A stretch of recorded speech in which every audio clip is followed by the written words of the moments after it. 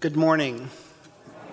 My name is Monroe Moore, and I don't know why I'm here.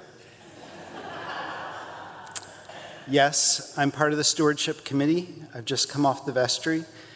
I've said yes to a variety of different commitments, including acolyte, ushering, altar guild, and a myriad of different roles within the church community. But I don't know why I'm here. We came here in the late 90s and sat in that back pew right over there at the 11:15 service. It's where introverts sit when you don't want to be noticed. At the time, I thought to myself, I don't know why I'm here. When my daughter was placed into our arms, a little bit more than a month later, towers fell. We collected ourselves, came here to All Souls, and I thought to myself, I don't know why I'm here. Another daughter, a son, and we moved to this side of the church, on to the 9 o'clock service where we ventured into the chattering, crying, and shouting stage of our lives here at the church, and I find myself wondering, I don't know why I'm here. As my kids started growing up and becoming part of the St. Cecilia choir, I then found myself sitting on the front steps of the fellowship hall, talking to other choir parents, an hour of thinking, I don't know why I'm here. In 2007, my father stood at 88 during my wedding, where I'm standing right now, and said the family prayer we said each morning at breakfast table as the prayers of the people. 6 years later, I found myself one Easter morning on my knees weeping in that pew right there.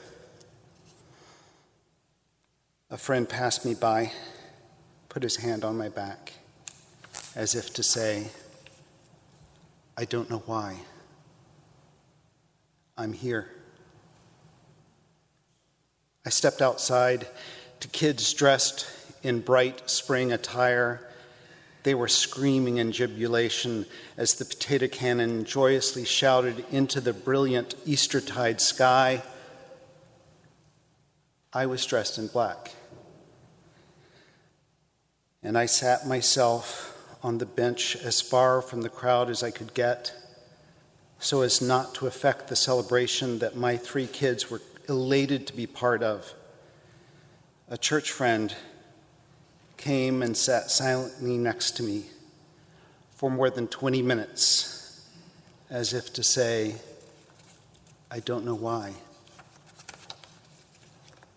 I'm here. That's when I started waking up to the church and when I started saying yes. It doesn't stop me from sitting down some mornings and looking down at the cross-hatch patterns of the wooden floor and asking, I don't know why I'm here. When that same marriage became separation, and as we walked toward divorce, it was those friends who I met on the front steps of the fellowship hall that responded in less than a minute when I texted I needed to talk. They called to say, I don't know why. I'm here.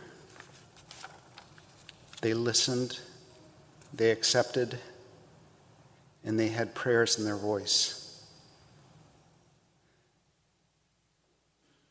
I can't put into words why I'm here. But I know that when I listen closely to the soft echo of my question, that the community turns the question back like a sound wave.